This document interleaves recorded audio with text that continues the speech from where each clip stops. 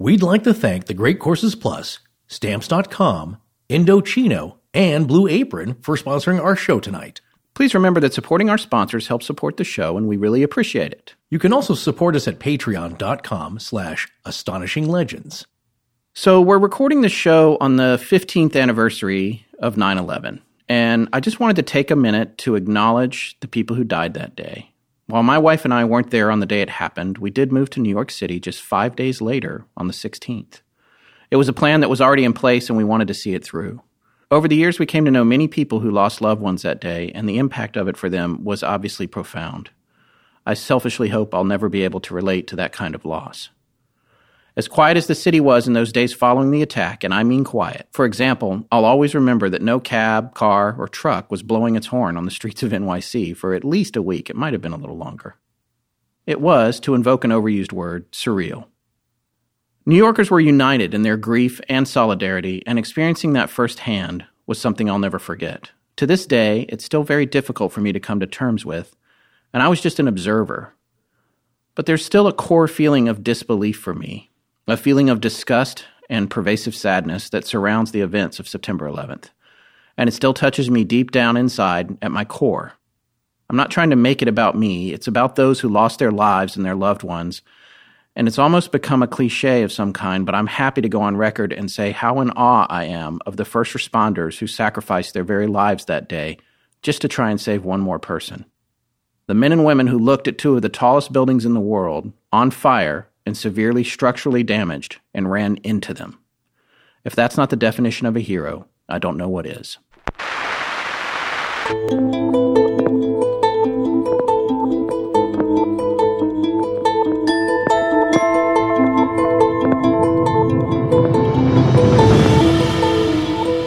Welcome back to Astonishing Legends. I'm Scott Philbrook, and this is Forrest Burgess. Haven't you ever had a dream? Billionaire Robert Bigelow, current owner of Skinwalker Ranch and Bigelow Aerospace, in an August 24th, 1999, Reno Gazette-Journal interview after he was asked why he would invest hundreds of millions of dollars into space travel. Join us tonight for the final part of our series on the Skinwalker Ranch.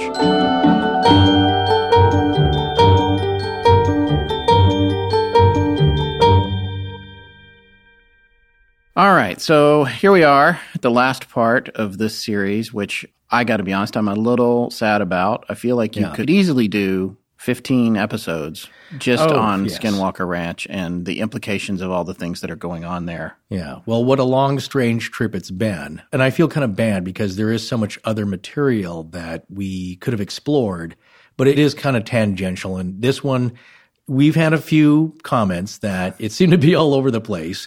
But we want to stress, and somebody left a nice message on our webpage about the episode, and that they liked the show generally, but they felt we were bouncing all over the place. And this one was really hard. We mentioned this in part 2. It's kind of hard to nail down into a cohesive narrative because it's a bunch of incidents. Yeah, and it doesn't care if it makes sense as a story. No, that's one of the things that we're going to go over in our conclusions is even with the scientific team that studied this phenomenon and this location, none of it made sense. Yeah. None of it was really classifiable in a standard way, which made it so hard to study using the scientific method, and in turn makes it hard for us to give a linear narrative on this thing. So we hope we've done a good job. And really, again, listening to people tell stories, I love the anecdotes. That's what I want to hear about. Oh, and just very quickly, some people had written in they were having issues with images on our website. We have finally gotten to the bottom of that, and by the time this show airs, it should be fixed. So for you guys out there who are visiting the website and not seeing the pictures,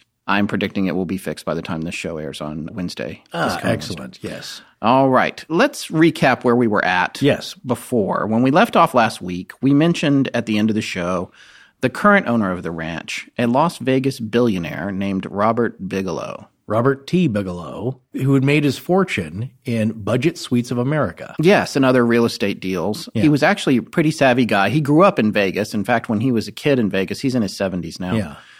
Vegas was not what it was. He lived through the mob building Vegas into what it eventually became. Right. He came to the realization that everybody that lived there was living on tips and had cash. And he thought that he could build some budget weekly rental hotels that the people who worked in Las Vegas could take advantage of. And that was the beginning for him. That was the beginning of that empire. And eventually he expanded into Arizona and New Mexico.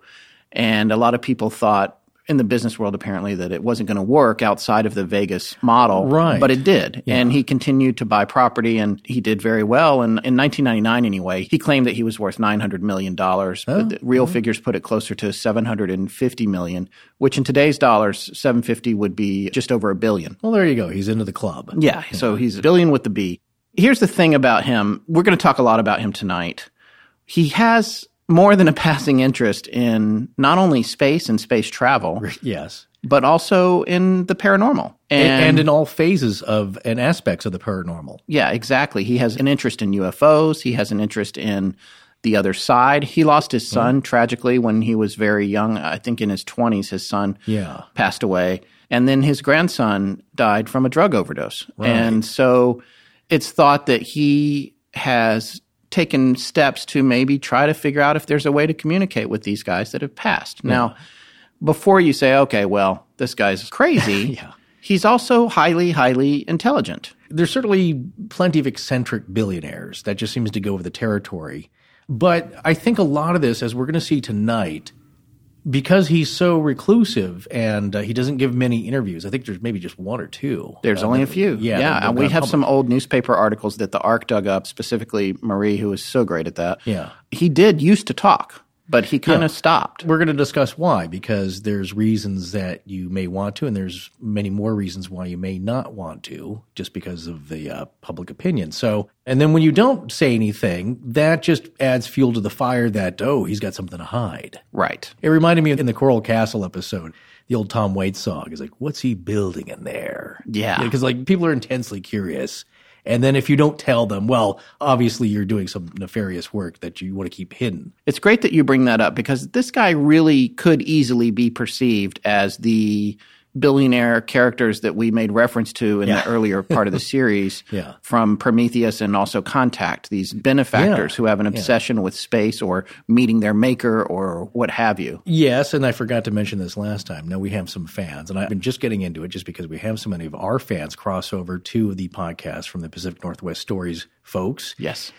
Tanis and the Black Tapes. And so, you know what? That does sound a little bit like Dr. Richard Strand, this mysterious kind of veiled character. But he's kind of a debunker and fictional, as far as I can tell.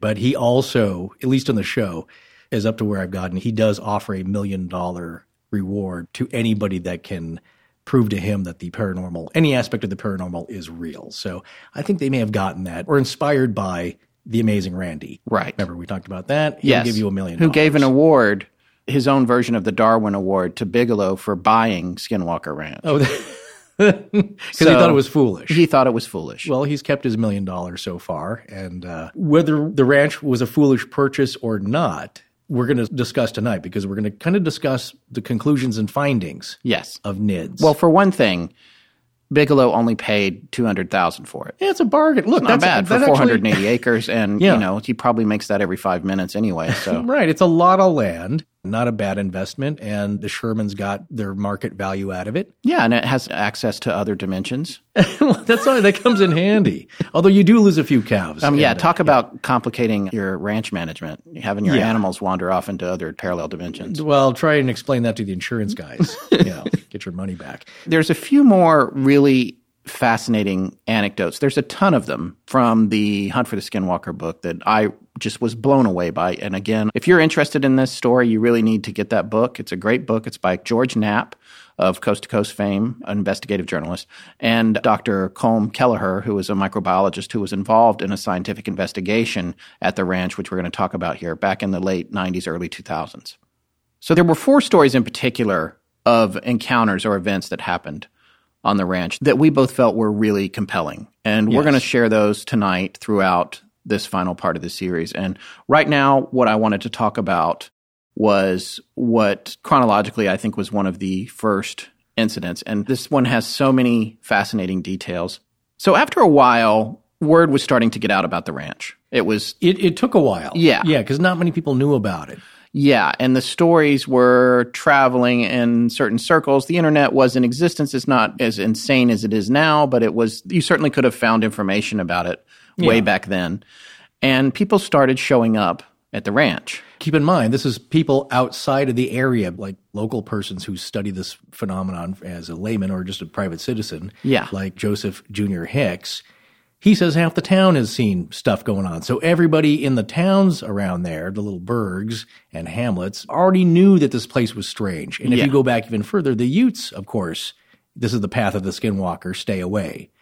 So now we're talking about outside people that want to come in and poke around and want to get to the bottom of things that they've heard about. Right. So in 1996, this guy shows up at the ranch, drives all the way onto the ranch up to the house. Yeah, that's what you don't want. Yeah, it's in a break. And it's also kind of dangerous you can get shot. You don't do, you don't do that kind of up north there because they will shoot at you, near you. Yeah. And it's just a big taboo. But technically you're trespassing. Yeah, of course. Especially if you're uninvited. There's gates there. I mean, there is now, of course, and we've shown one photo of it. Also, Ryan Skinner, who also wrote a great book that we just mentioned, Skinwalker Ranch, No Trespassing, and he's got like several others after that, which are great. But check out his website. We'll have a link to it, skinwalkerranch.org. He has more current information because the Knapp Kelleher book leaves off in the early 2000s, and Skinner has written material from that point up until now and is doing ongoing investigations not only at the ranch but at other properties in the United States that seem to exhibit similar phenomena. Yeah, it's very thorough. If you want it, it's your one-stop shop there to go and get everything you want to know about Skinwalker and then branch off from there. So right. So the guy drives up. It's a large guy. I guess he's like 6'2". He's got blonde hair. He climbs out of his truck and he says to Terry that he had heard about the ranch and that he had come to meditate on the land. Oh, so Terry's out there with his son, and I guess he reluctantly agrees to let this guy come onto the property. So they climb into his truck, Terry and his son, and this hippie. So this big hippie. Yeah, the big hippie. So they drive back into the ranch. They're driving. They go about a mile, and they come up on this field. And the guy says, "Stop! I want to go out there into that field." He's getting a good vibe. Yeah, he's getting a good vibe. So they stop the truck. The guy gets out. He walks out into the field about 90 feet, or 27 meters for you imperialists. We had some people requesting. Oh, really? Okay. But he gets out into the field. He's standing in the field holding his arms out like Christ the Redeemer, the statue in Rio. Yes. And as he's standing out there, he starts to meditate. Terry's standing back from him about, I think, 30 feet or so, something behind him. This is really nice of him to take his time out of his day to go let this guy stand in the field sure. and meditate. Yeah. So the guy's standing out in the field, meditating for a few minutes. And then Terry hears something unusual coming from a copse of trees. You just had to work in cops. Yeah. Okay. Well, I like it too. So yeah, you're wearing trouble. And I got it from Kelleher. He wrote it in there in the book, in The Hunt for the Skinwalker. It's a stand, the tree And I line. loved it. I had to look it up. He hears this bell, and he thinks, that's odd. I've got over 24 cattle. Not a single one is wearing a cowbell. Oh. So he doesn't really know what it is. So the man's still standing in the field. And then Terry hears the sound again. More cowbell. Yeah. Exactly. Okay. More cowbell. Yeah. But the meditator, the hippie, he didn't seem to hear it. Then Terry noticed something in the trees. Something moving up in the high level of the trees and the upper branches. We couldn't make out what it was, but it seemed like it was jumping from tree to tree. That is unusual because we don't have animals. We're not in the like jungle. That. No. This is the desert. In New England, you might have a fisher cat, which is kind of like a wolverine, and sometimes they'll climb up in the trees. Yeah. You might have owls, eagles even, but no monkeys, baboons, nothing that jumps from tree to tree, really. It's that big. But he's starting to get concerned. It's like, uh-oh, here comes a ranch special. And then this thing comes out of the trees and is making a beeline for the meditator. Yeah. Who still hasn't noticed it. Well, I'd be annoyed too. But the problem is, Terry can't see it. He can see that it's there, but he can't really see it. That's right. And it's like this large animal that seems to be bounding across the field towards the guy who's meditating. But it's partially invisible.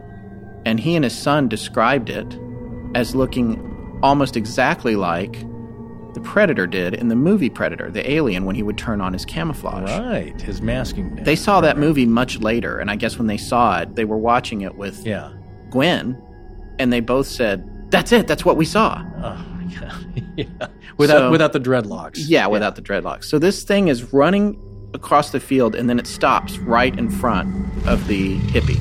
Yeah. Right. And it lets out the loudest, deepest, most frightening, guttural roar that you could possibly imagine.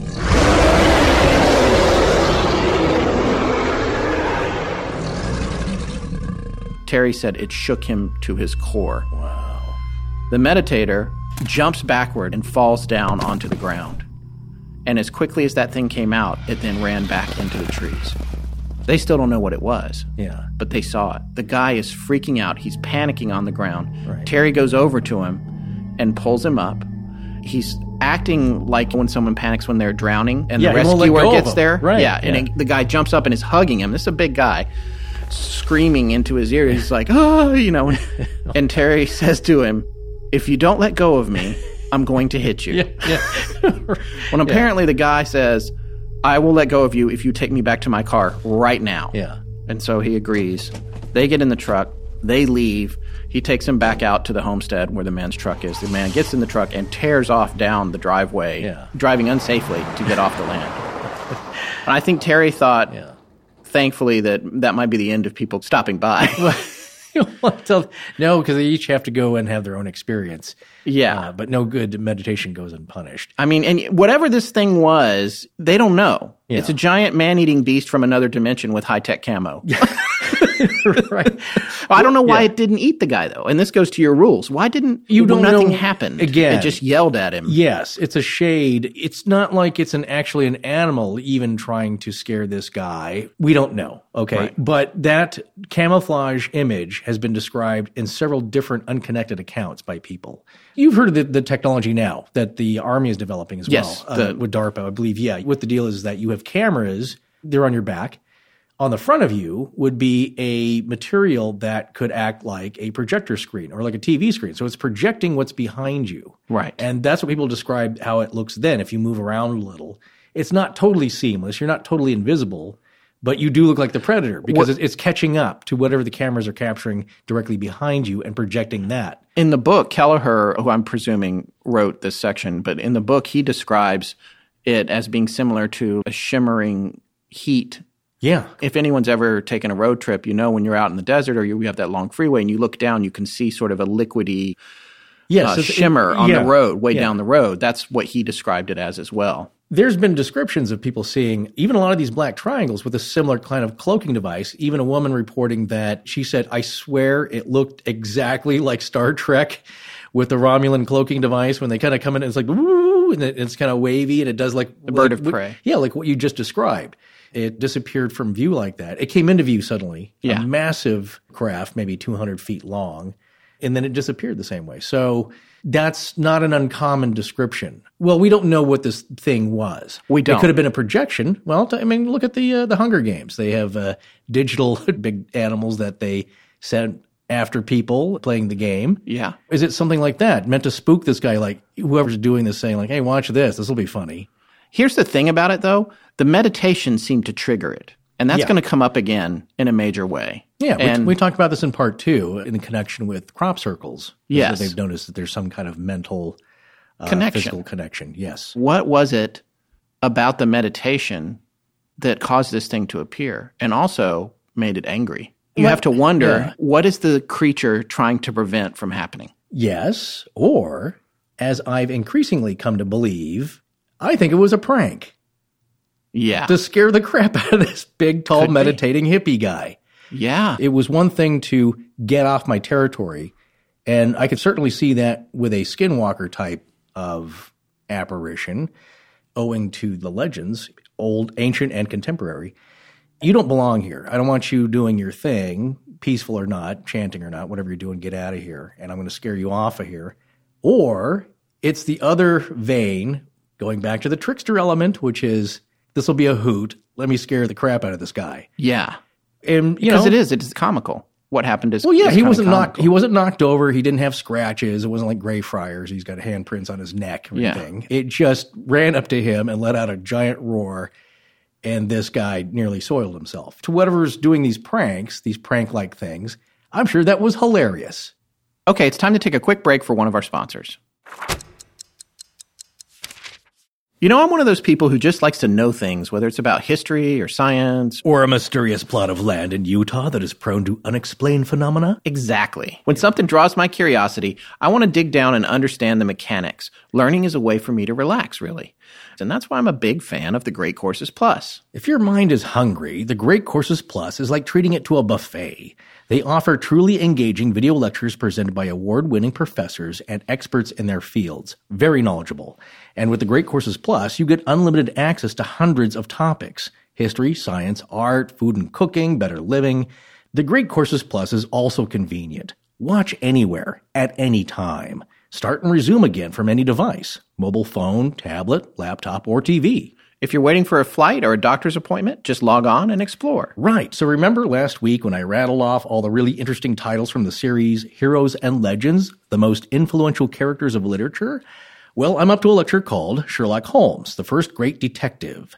And other than helping to misname the Mary Celeste as the Marie Celeste in the public's mind forever in his short story, Doyle wrote for Sherlock a great line which has stuck with us and might apply quite a bit to a lot of our own episodes. When you have eliminated all which is impossible, then whatever remains, however improbable, must be the truth.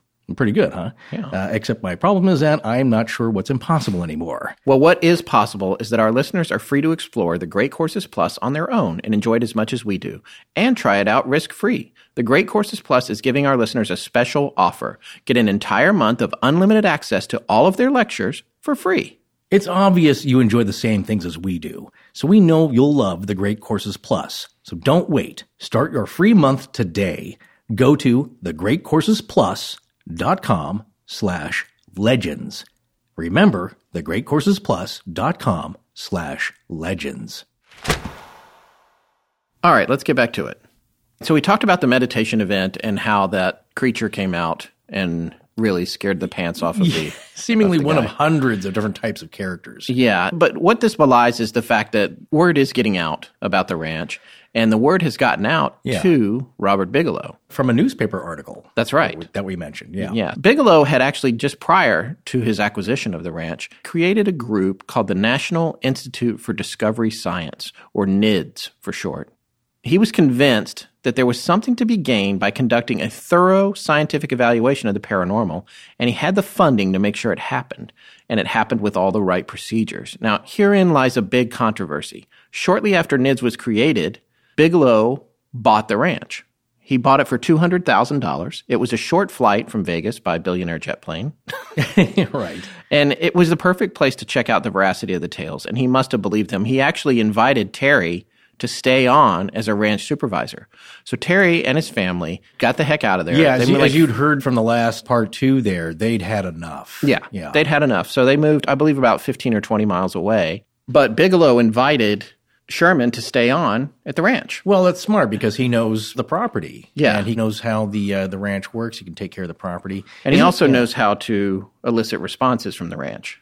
Oh, you mean from the other side? Yeah, I mean, he knows something about it. When it's going to happen, where to look, what kind of things might happen, and this is the exact kind of stuff that Bigelow is wanting to sick his scientists on. He wants to put these guys in there, and he wants to quantify and measure and be able to relate a verifiable scientific method analysis of what is happening there. Right, right. Also, what's great is that as a wealthy man, he can go ultimate legend tripping, which is kind of what this is. He's going to check out a legend at a property.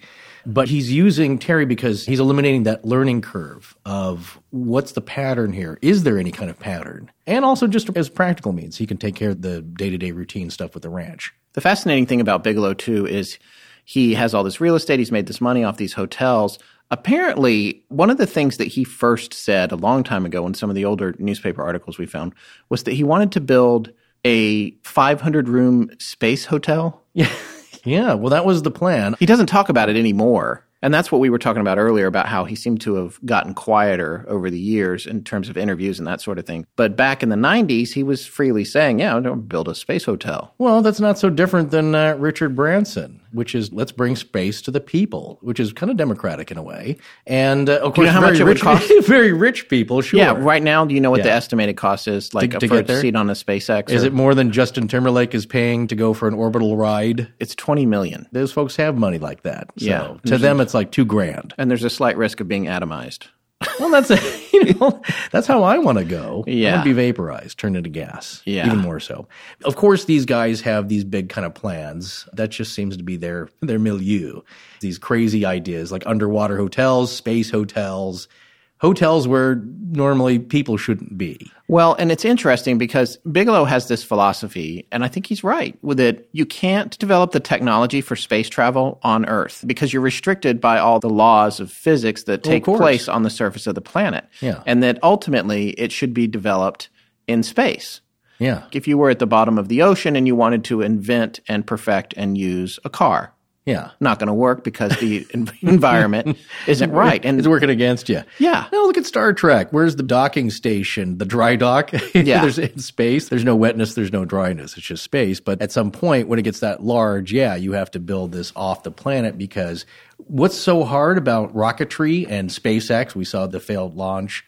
Just engine testing sitting on the pad. Yeah, just a few weeks ago. The hardest thing. That wasn't really a failed launch because it wasn't supposed to launch. It was a static test, I think they called it. Which you want to do before you actually go up. But one of the hardest things is getting outside of our atmosphere. So once you're outside of that, you've eliminated that, then things should be exponentially easier. Yeah. So up until now, you've heard all the things that we've talked about, all the stories and the stories that go way back with the Utes and all that stuff. You think, well, these are just stories. This stuff is all made up. There's probably no real evidence of it. This is a real person spending real money to come and ascertain whether or not that's true, who clearly believes that something is actually going on there.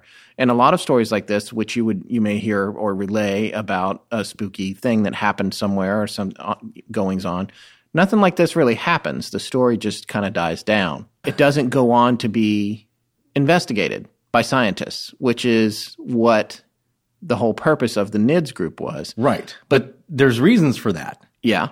And part of the reason might be it's the nature of it being observable in a way and other outside influences, really. And they'll tell you that as part of their final report. And the other thing that some of the insiders have said is that they were being worked against at every turn. So when you come to do this as a scientific study, it's like you don't really have germs plotting against you. Right.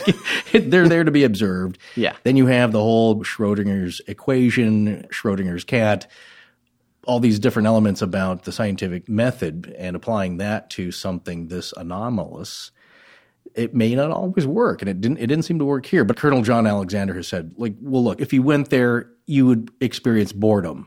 Right. Most likely, because you have to realize all these stories that we're telling you now, and I think we may have mentioned this also in part 2, we're compressing all the time here over several years into several hours and hours of events of telling you these stories. Yeah, of course. So it sounds like a lot was happening in a short period of time, and relatively to these types of events, it is.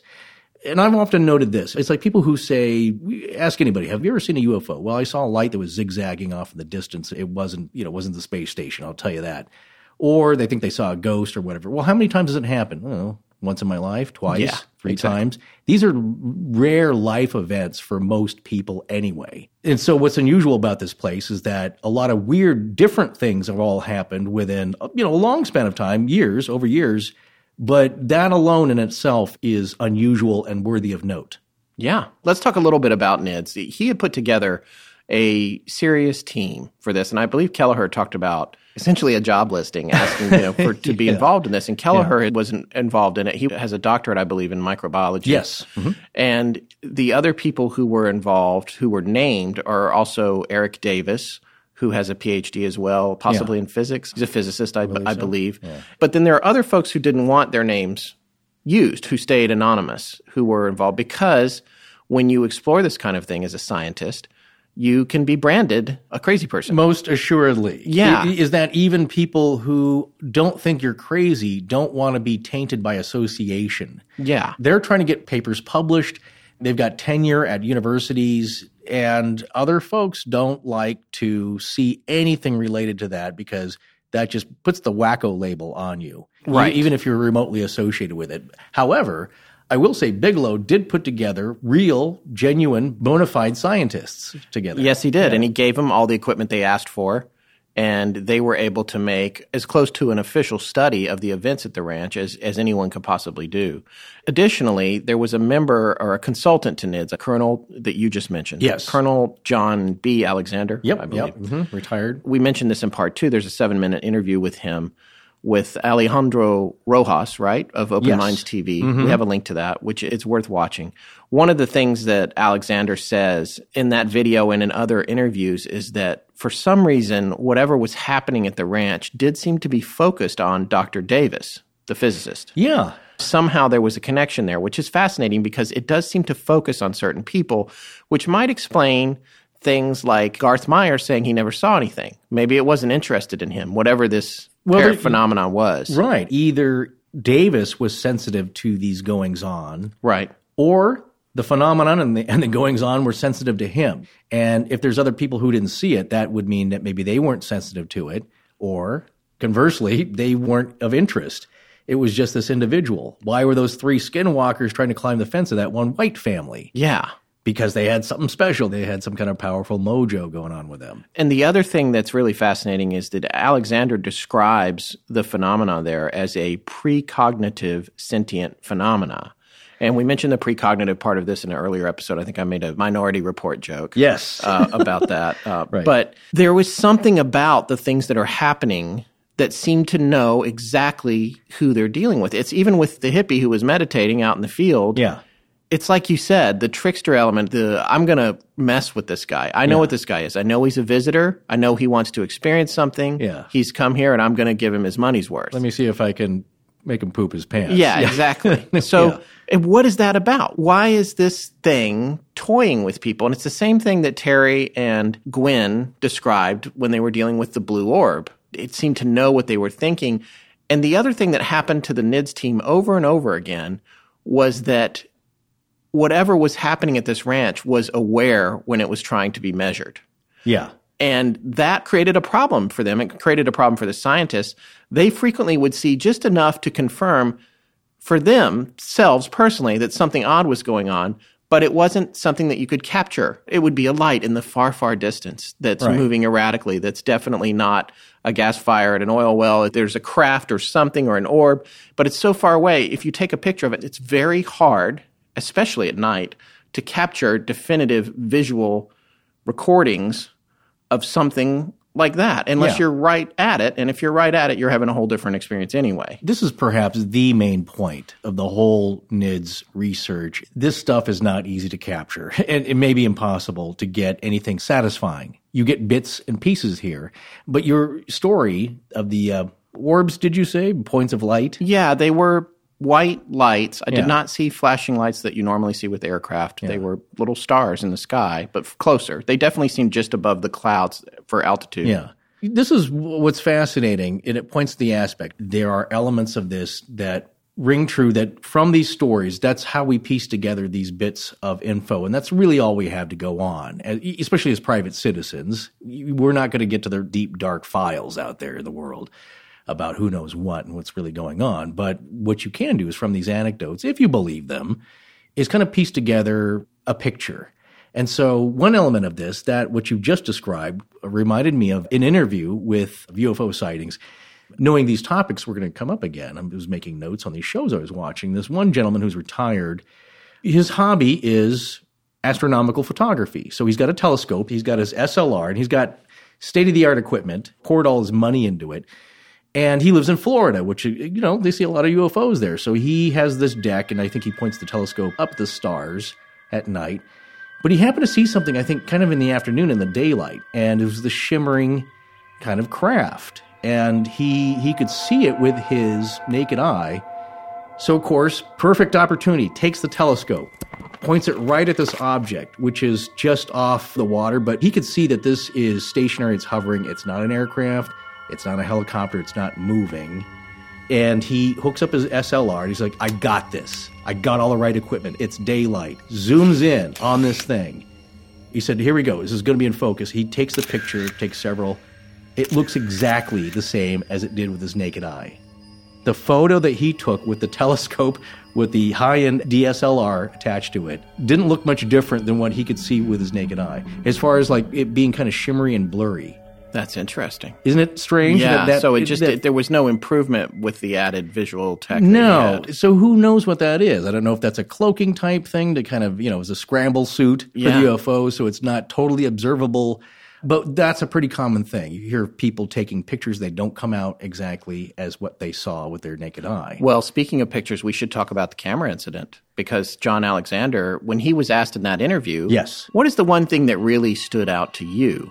And what was his answer? Well, he said, well, of course, there's several. For you folks that want hard scientific evidence, they basically had 4 telephone poles spaced on the ranch, kind of out in the open there. And on top of these, it was kind of like a camera platform. So they had cameras on each of these poles pointed in all directions and at each of the other poles. And also, this was in the area where the calf had been mutilated earlier. Yeah, it was an area where the cattle could graze openly, but had experienced different phenomenon. Yes. So they thought this was a good open space. There's no obstruction of trees except way off in the distance and bluffs to the other side. Yeah, so maybe we'll catch some orbs, or we'll catch something happening to a cow, or we'll catch, any number of the phenomenon that's been there before. And they put those cameras up, and for a whole year, absolutely nothing happened. Well, not one thing. Yeah, that's what Colonel Alexander was saying, because people would say, like, well, I want to come visit. And it's like, you're not going to see anything. 99% your chance. You're not going to see anything. It's a ranch out in the desert. There's nothing going on. But if it was going on, this is their attempt to capture whatever it was, at least on video. And so one night around 8:30 p.m., remember, this is up north, so they have daylight longer in the summer than we do. So 8:30, plenty of light to see. They noticed that the cameras had gone offline. So is it Terry noticed Terry noticed it. Yes. He walked up to the pole. Now, let me explain how these cameras are positioned. There's a platform up top. There are 6 cameras, right? Pointed in all directions. Some have infrared capability to see. They are connected with their camera.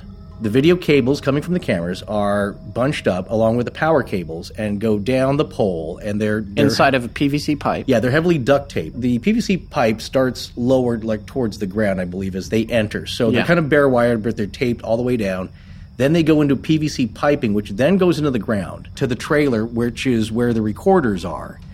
And so it's a pretty secure system for what it is. You would have to physically really, yank on these things to mess with them. So he notices that the duct tape is not just ripped, but totally gone. Gone. There was duct tape around the entire arrangement, but there was also duct tape around the individual wires as well. Yes, exactly. All of that was gone. Missing. And as the report says, imagine duct tape sitting out in the hot sun getting sticky and gooey. Yeah. How hard that would be to just unravel that. You could do it, but it would take you a while.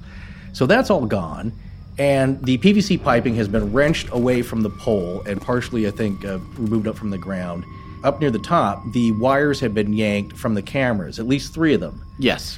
And there was also, from Alexander's interview on openminds.tv, he said that there was a 3-foot section of wire just missing. Yeah. Like the duct tape, no sign of it. And they canvassed the ground. They gridded it out and searched several hundred yards in every direction, never found the tape, and never found the missing wire. It had been cut. Yeah. Now we have evidence because we have other cameras pointed at this pole. Yes. These poles are spaced 200 feet apart. There's 4 of them. And the other ones will have a camera pointing back to pole number 1. So we should get this. We should have this on tape. The other ones were running. So, of course, they all rush back to the trailer, and what they noticed, Scott, as the timestamp gets to 8:30, they're glued to the TV. They're looking at this monitor and the playback. It goes to 8:30. It goes right past 8:30. Nothing happens on the tape. Right. Now, and this is on the working camera. And not only is nothing happening, there's cattle munching on the grass there. Yeah. As Keller says, munching. I love that. Yeah.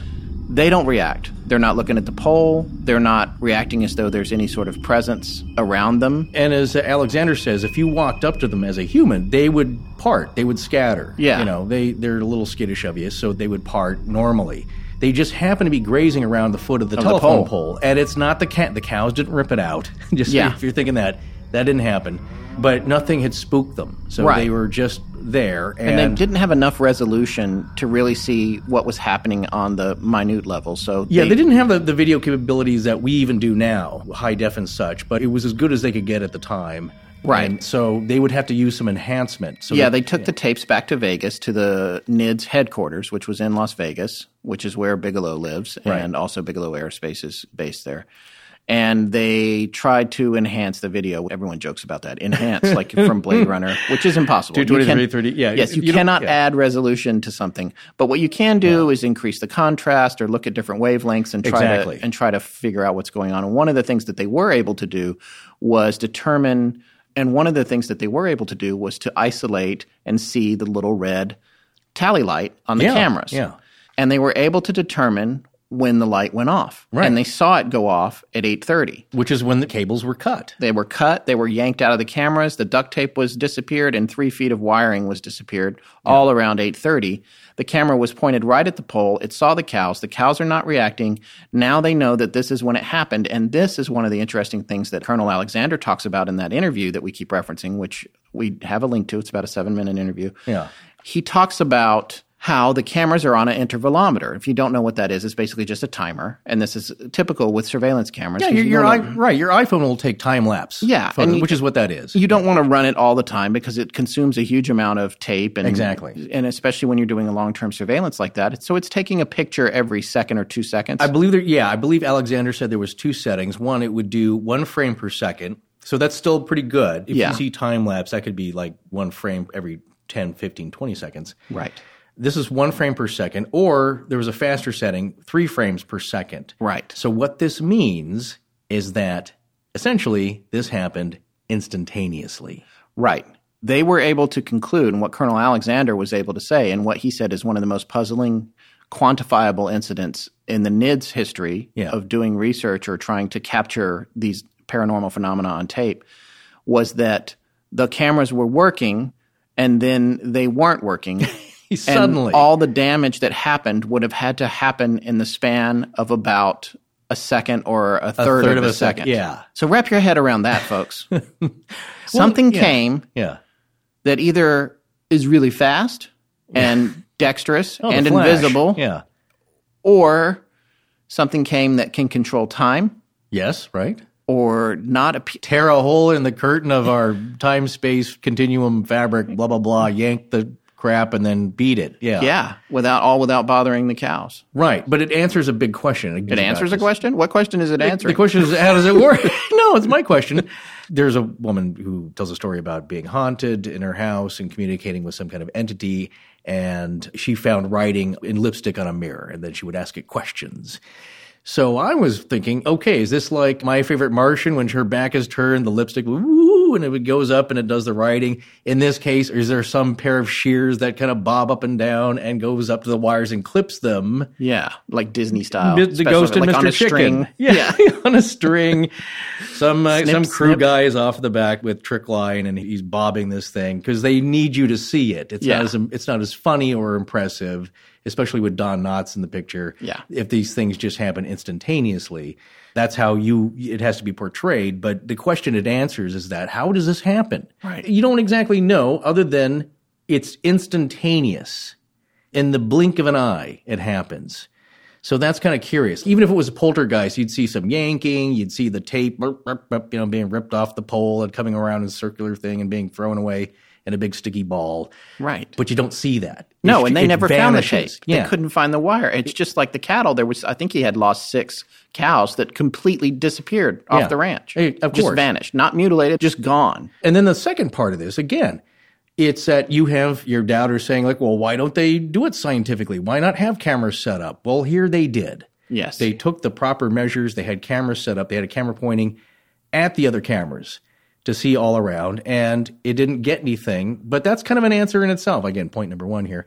The no answer is an answer in itself. Well, at least you know it's what it's not. Well, you know what it reminds me of? We come back to the whole Sasquatch thing and all this discussion that's come up over the past 10 or 15 years, I would say, about the possibility of Bigfoot being interdimensional or able to manipulate technology. Yeah. I've mentioned this show before, but the show that Les Stroud did where he was trying to get to the bottom of Bigfoot appearances because as a survivor guy, he had personally witnessed or heard lots of things that led him to question whether or not Bigfoot existed. And he, too, wanted to get evidence on tape of Bigfoot. So he went to these known hotspots and he set things up. And one of those episodes, he had set up a camera and he put an apple or a candy bar up in a tree like 20 feet up. And the next morning, that stuff was gone. And when he went to look and see at what moment it happened, the camera was disabled. And by the way, he was up on a mountain. It's not like some neighborhood kids came by. Way up in I believe in the Pacific Northwest somewhere. Where you're supposedly from the general region. And never you couldn't see anything on the camera. You had mentioned this grand unified paranormal theory. That'll be in the conclusions part. Okay, I don't want to get ahead of ourselves. Just to satiate ARC researcher Chris Cogswell. It's just interesting the common ground between this particular event and that event. But it goes right back to what we've been saying was that NIDS had no luck being able to acquire forensic evidence that could tell them anything about what was going on at the ranch. Even though the scientists themselves were personally witnessing activity, they couldn't get it recorded in any way that you could then show it to someone and say, aha, look what's happening here. When they did get close to that, they wound up with this phenomenon that disabled 3 cameras in a third of a second. Invisibly. So there's 2 ways to look at this, I guess, or maybe more. Whatever force is doing this is leaving little bits and pieces, being the trickster, or they're not allowed to by some intergalactic Douglas Adams rule. The this galaxy. Is a very Douglas Adams story. Douglas. Yes, exactly. There's, Rule 732, you're not allowed to totally mess with people. You can a little, though. But you know what else it demonstrates, just like the meditation event demonstrates? It demonstrates an understanding of our world and our technology, even at the most basic level, to know what a camera is and what they were trying to do there with the cameras. To specifically come here from, getting way off the ranch here, not to use a to use a phrase, to come here from another dimension or whatever, and specifically to disable what, by all intents and purposes, if you can travel from another dimension, is archaic technology, just to prevent us from being able to ascertain what these things are. That in itself sends a message. Why would these things even care if we got them on camera? Why? Well, I'm at a loss for it. For the first time ever. Well, but here's a way to look at it, because Chris in the ARC mentioned this. Well, if these are people so smart, why are they leaving little bits of evidence? That doesn't seem too smart. And it's like, I don't think they care. I do believe they have purpose. They're not joyriding around, maybe a little bit. But whatever they're doing and whatever their purpose is, and I believe whatever is happening does have a purpose. That's just my personal belief. There's a purpose to everything. I believe that they're watching themselves, but they don't seem to care. And that kind of goes into the final NIDS report, or one of them, about the nature of the sighting of the Black Triangle, specifically more the UFO phenomenon. It does not seem like a stealthy deployment of secret aircraft by at least governments, because they don't do it that way. You don't just parade these things around on the highway and then people are seeing them, but not getting many photographs. But occasionally you've seen some evidence that may be something like that, but certainly lots of descriptions of sightings. So it doesn't fit these kind of rules. So getting back to that, why little bits of that? And it really comes down to Alexander's 2 of the bigger conclusions that he had, at least in this interview and with NIDS in general.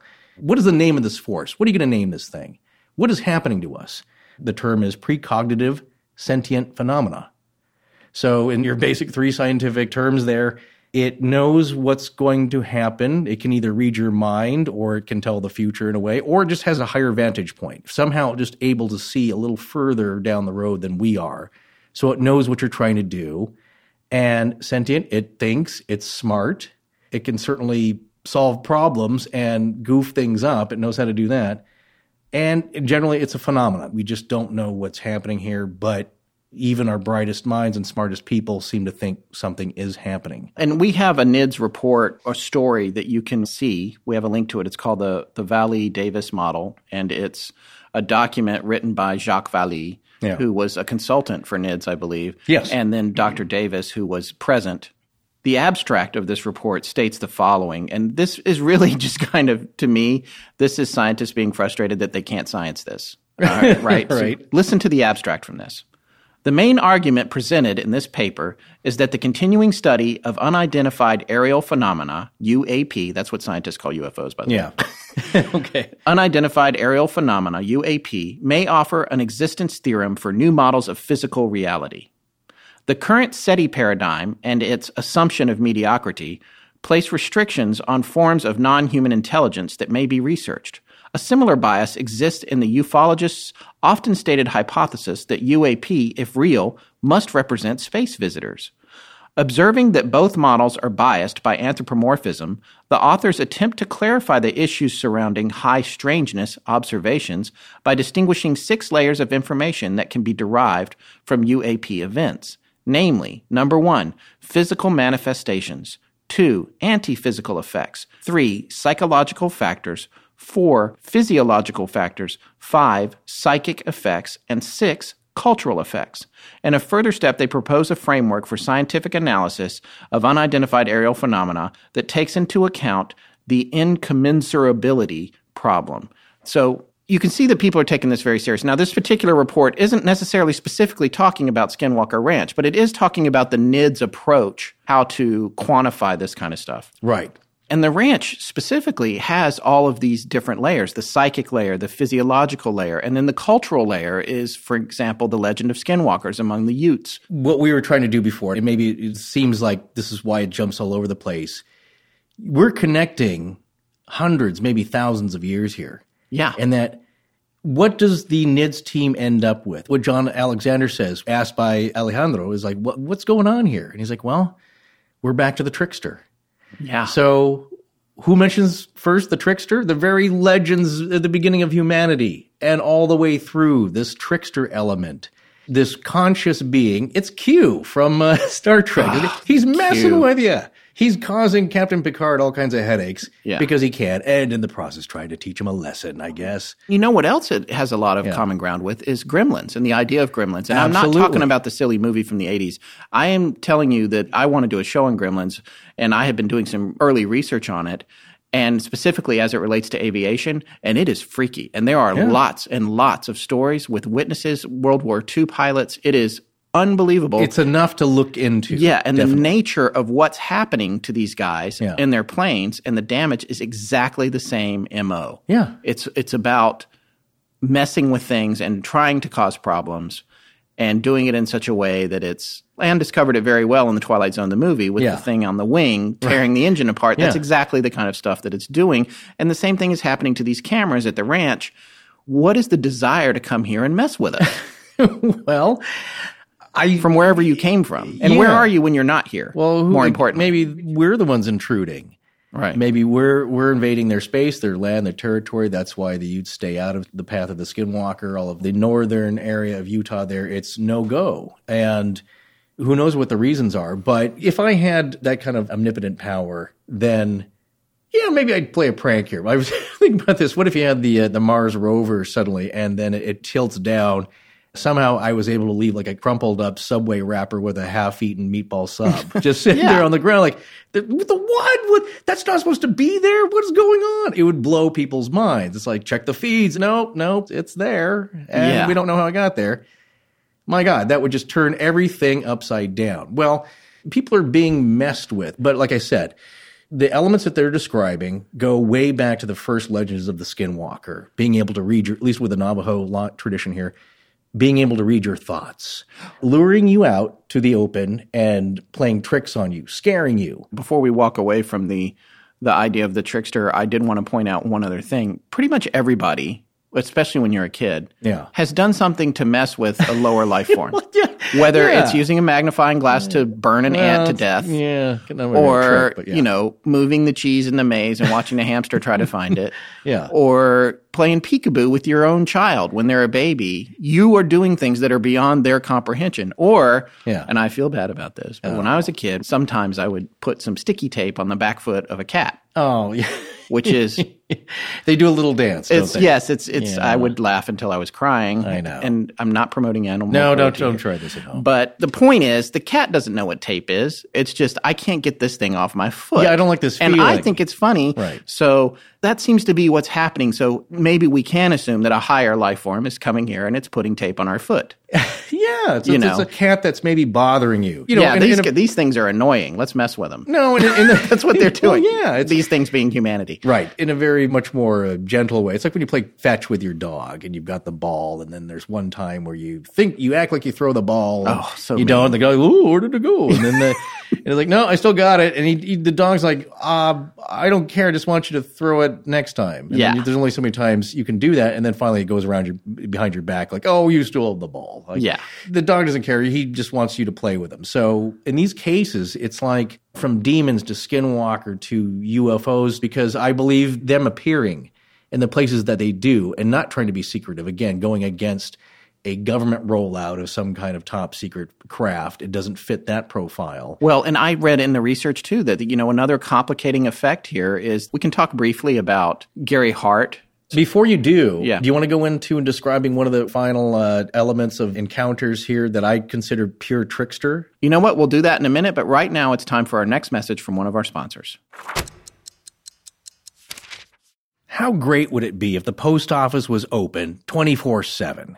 You could avoid the lines, go anytime you wanted. I don't know. I still think I'd have an allergic reaction to going. That's the only time you can get in and out would be like 3 a.m. And I live in Los Angeles. I'm not about to go to the post office at 3 a.m. Point well taken. Yeah, that's why we love Stamps.com. No limited hours. We can get our mailing and shipping done as needed, and so can you. Just use Stamps.com to print postage right from your desk whenever you need it. I can't tell you how much time and energy Stamps.com has saved us. You just use your home computer and printer to get official U.S. postage for any letter or package. Then the mailman picks it up. Just like that. Just like that. And you'll save money. Get the exact postage you need. No more overpaying. Even get special discounts that aren't offered at the post office, even at 3 a.m. Scott and I use Stamps.com, and you should too. And we can sweeten the deal for our listeners. Right now, sign up for Stamps.com and use our promo code LEGENDS for this special offer. A 4-week trial plus a $110 bonus offer, including postage and a digital scale. The hours in the day are too few to spend even a couple of minutes standing in line at the post office. Stamps.com is a way to get some of that time and energy back. One more time, go to Stamps.com, and before you do anything else, click on the microphone at the top of the homepage. That's very important. And type in LEGENDS. And in just a few minutes, you'll be printing postage right from your desktop. That's Stamps.com. Enter LEGENDS. Okay, I had mentioned Gary Hart, but we're going to save him, by the way. It is not Senator Gary Hart. It is not the man that ran for president. Not the monkey business? Not the monkey business. Okay. But you were right. Before we go on to that, we should talk about the other story about the steer, because that one is a particularly interesting one to me because it demonstrates... several things going on. Yeah, it demonstrates the cognizance of the phenomenon at the ranch. I thought about Colonel Alexander's words, and when he says, well, it all comes back down to the trickster, and I started thinking about the pranks, or, the incidents that were reported and the interactions, and it was like the hole digger was stuck in the tree. Yeah, the 70-pound post hole digger was found 20 feet up in a tree. Yeah, goofy things, cordwood being stacked, but I thought, out of all those, what's probably the best prank I've heard? And this one immediately came to mind, and it involves Terry's bulls. So they had 4 prize bulls in a little corral. I think this was after they had already left the ranch. Yes, it was. It was because I know NIDS was involved in the follow-up investigation. Yeah. So the bulls were still there on the ranch because they had moved. I'm not sure that they had a ranch in their new home. I think that's part of the reason that some of the animals were stay behind with NIDS. Yeah. They have property, and of course you can keep a horse or two and a couple of cows, but not the ranching operation that they certainly had before. Right. So they were actually driving on the property, and they looked over, and it was Terry and his wife, Gwen, were in the car, and they looked over and saw those 4 bulls, and she said something to the effect of, this was in a private discussion between them. It's like, I am so glad nothing has happened to them. Those are our best animals, and we're very fortunate that they've been fine throughout all of this. Well, a prize bull, of course, can inseminate a lot of females, so one of a good stock can bring a lot of money and generate a lot of money with offspring. So and they had 4. These are prized possessions. And again, Terry knew what he was doing with animal husbandry. So it's interesting that you mentioned that again, because that's a little tidbit I forgot, was brought up. Knock on wood, thank goodness nothing's happened to those, because if it did, we'd really be screwed. So then they go about their day on the same day that they mention this. 45 minutes later, they come back by the corral. They look over, and the bulls, all 4 of them, gone. Yeah, your worst nightmare. Didn't we just talk about this? Yeah. We did. And now they're gone. It's like it knew they were talking about it. And so in addition to them being gone and them possibly being attached to them as their animals and that they've raised and that have sired 1 million calves and all that kind of stuff, it's also tens of thousands of dollars. Oh, yeah. It just vanished. So they're in a panic now. They're looking all over the place. They're just hoping these things aren't turned inside out somewhere. Yeah. So they go down to the corral and they start looking around, and right next to it, bordering it, there's a trailer. An old kind of a rusty trailer, not used very much. It was over in one side of the corral, inside the corral. So Terry goes over to this old trailer, and he realizes that something is inside. And he looks in there, and inside the trailer are all 4 bulls. Yes. They're standing in there, and they seem like they're barely conscious. And at this point, Gwen had gone back to the car, and she was crying hysterically. She was really, really upset. But he realizes they're in there, and he calls for her to come back. And so he looks in this trailer, and they're just standing there staring like they're not even awake, like they're in some kind of trance. Exactly. And then he gets their attention, and they start going crazy. Well, the first thing he noticed was that how did they get in there? And there's a handle, there's a latch. Yes. There's a spot for a lock. But instead of a lock, I believe there's like baling wire. Barbed wire. Imagine where the hole is for the lock. Yes. Into the latch. So basically it's wired shut. The trailer was wired shut. The animals were in there, and it was still wired shut. And on top of that, there were cobwebs on the latch. This thing was not meant to hold 4 adult bulls inside. So they were crammed in there, shoulder to shoulder, like sardines. Right. When he opens the door, it seems like they kind of snap out of this trance. They start to awaken. And then what happens? They start kicking and going crazy. And they start going nuts because they crapping everywhere. Yeah. Well, they don't. Lots of snot and poop comes out of cows. Right. Like my grandfather used to tell me that when we would ride a bull, you'd just be covered in bull snot. So no, they're big. They're big animals. Nice they're now afraid and freaked out. They're just kind of waking up. They don't expect to be in there. Now they're confined and crammed in there. So yeah, they started kicking the crap out of the trailer and each other. That must have been a sight. Yeah, but they do get out, and they're okay. But at this point, the NIDS team, the scientists, are on site. The ranch does belong now to Bigelow, and so they get word of what's happening. They come out to examine. They're videotaping everything, trying to figure out what happened. And they reported there was a strong magnetic anomaly around the trailer. So they had the gear to measure this, but it was decaying. The magnetism was decaying, and within 48 hours, it was gone. So like an aftermath, a residue. Yeah, of some kind. Effect. However this happens. Of magnetism. Yeah. Yeah, so there's people who've been claimed to have been taken by aliens, abductees, experiencers, and they claim they were passed through walls. Right. So particle physics, the subatomic level. Can things be jostled? Buckaroo Banzai? Can you travel the space between atoms? It's not totally crazy that you could pass something through. Well, I just remember a physicist, I think it was in Brian Greene's The Elegant Universe, I believe. It was on PBS. I remembered this anecdote, or I guess a saying, in the subatomic world, you can press your hand on a wall 10,000 times and usually nothing will happen. However, the 10,001st time, your hand could go through the wall. The rules are that loose on the subatomic level. So it's not that insane. But on the prank level, it's like a 2-layered prank. 1, the bulls are missing. You freak out. Where are they? I've crammed them into this space. 2, they're going to wake up and shoot poop at you and go nuts. And so I believe it knows that this is going to be a 2-parter.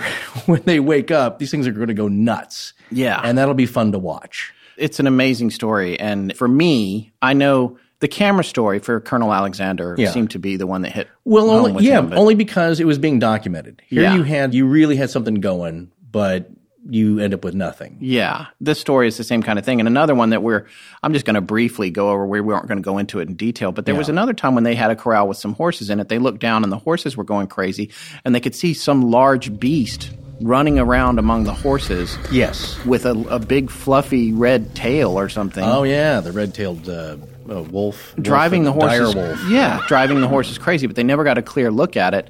And as they approached, it took off, and they never saw it, but the horses had scratches on their legs. Yeah, that happened. I think Terry one time saw something kind of clawing at his prized horse's legs. Yeah. They would see these orbs sometimes part the cattle. The cattle would scatter. Yeah. As these things kind of move through the herd. So a lot of disturbances, but at the camera station, no disturbance. There's so many variables with these encounters. I want to talk a little bit about some of the controversies surrounding the National Institute for Discovery Sciences. Yes, of course, there is controversy. If you're from the UK. But of course there's going to be, anytime you're dealing not just with these far out kind of fringy kind of things, that's all controversial to begin with, but then you have different factions with different goals. Well, and one of the interesting things is that there was a big battle essentially between Bigelow Aerospace and MUFON. Yes, which is the Mutual UFO Network, which is the premier UFO investigation group in the U.S. and I think possibly globally, but they have an international body, which is one of the participants in this bit of a spat was the chair, I believe. Yes, and this tells us a little bit about Bigelow's character, but also his focus and dedication to the kind of information he's trying to get. And one of the things that we alluded to in part 2 was that there were rumors that he was trying to capture alien spacecraft or alien technology to reverse engineer it and develop new methods of travel or technology for humanity. Well, that's what I would be doing. I forgot to mention this when we were telling the camera story. Just briefly, the cameras, in addition to being pointed at the direction where the calf had been mutilated, yes, they were also pointed in the direction where the orange ball of light that was a portal that Sherman kept seeing over and over, they were pointed right at that as well, which they never caught. And I want to reiterate that for a year they saw nothing. Then they had the event where the cameras went down, and then 8 more months, nothing. So yeah, I think at that point they were taken down. It just points to what we said earlier as part of the conclusions is a whole lot of nothing. 18 months of nothing, and then one super big thing that turns out to be nothing when you look at it. Yeah, it's right. Well, like they say with police work, there's a lot of boredom and then 10 minutes of sheer excitement and panic. Yeah. So it's all spread out, but very strange. And I would say the special nature of this case, there are things that were discovered and kind of documented as best as they could, as much as they could, that you don't see a lot in other reportings of this kind of nature. You know what I'm saying? So they dig a little bit more information than you usually do, not the whole picture. But that's what I think makes this story special. Right. So you were... Specifically, I was going to talk about the Carpenter affair, actually. Oh, yes, right. And how that relates to NIDS. And this was I don't know whether it was fully illegal activity that was taking place, but it was definitely unethical. There was this man named John Carpenter, not the director, who was a hypnosis expert. Yeah. And he worked for MUFON interviewing people who thought that they had had alien abduction experiences. Right. I guess Bigelow wanted to get his hands on this information pretty rapidly whenever it was ascertained. Apparently what had happened was Carpenter was selling the case files of the people that he had talked to under hypnosis to Bigelow in exchange for $100 a person. Wow. Yeah. So there were 140 people, so he made $14,000. Allegedly. I'm going to say allegedly. Please don't sue us. And yeah, right. I mean, these are people accusing each other in various forms of communication. Yes. And we weren't there. Carpenter denied that he ever did this, but they found an email that he sent to Bigelow that said, thanks for the extra money. I really needed it. It was a tough year. So please delete this email. Yeah. So remember, when you write it down, it's out there forever. In addition to that, during that time, Bigelow was donating to MUFON hundreds of thousands of dollars. So there was some kind of thing going on there where he was trying to ascertain data as quickly as possible, pardon the expression, but he wanted to put boots on the ground wherever something that was a red flag was happening. Right. And to a point, I can understand that because in Bigelow's mind, it's like by the time this gets filed and processed and proper interviews were done and filed. It's a cold recorded. Case. Yes, exactly. Yeah. Like with the cameras, he wants to capture it immediately. Go there before the electromagnetic residue fades away. Go there while there's still some evidence left behind and memories are fresh. I get it. He's trying to move as quickly as possible. But also with his using his influence, and of course, you're going to piss some people off because they don't have that, and they are there for different reasons as well. It's like we were mentioning James Carrion, the international director for MUFON for a while. There was a big tiff there.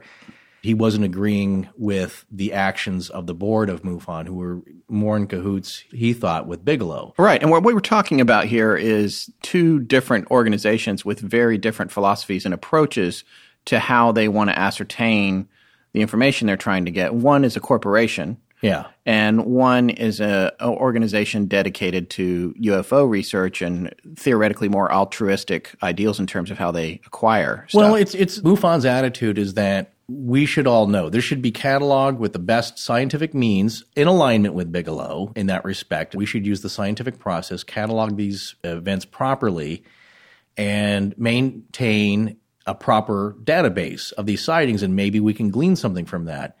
However, they're probably more open. They want to take the information that they're processing and eventually divulge that to the public because that's their stance. We all deserve to know. Right, which is not what Bigelow is after. Bigelow is after the information so that he can build spaceships.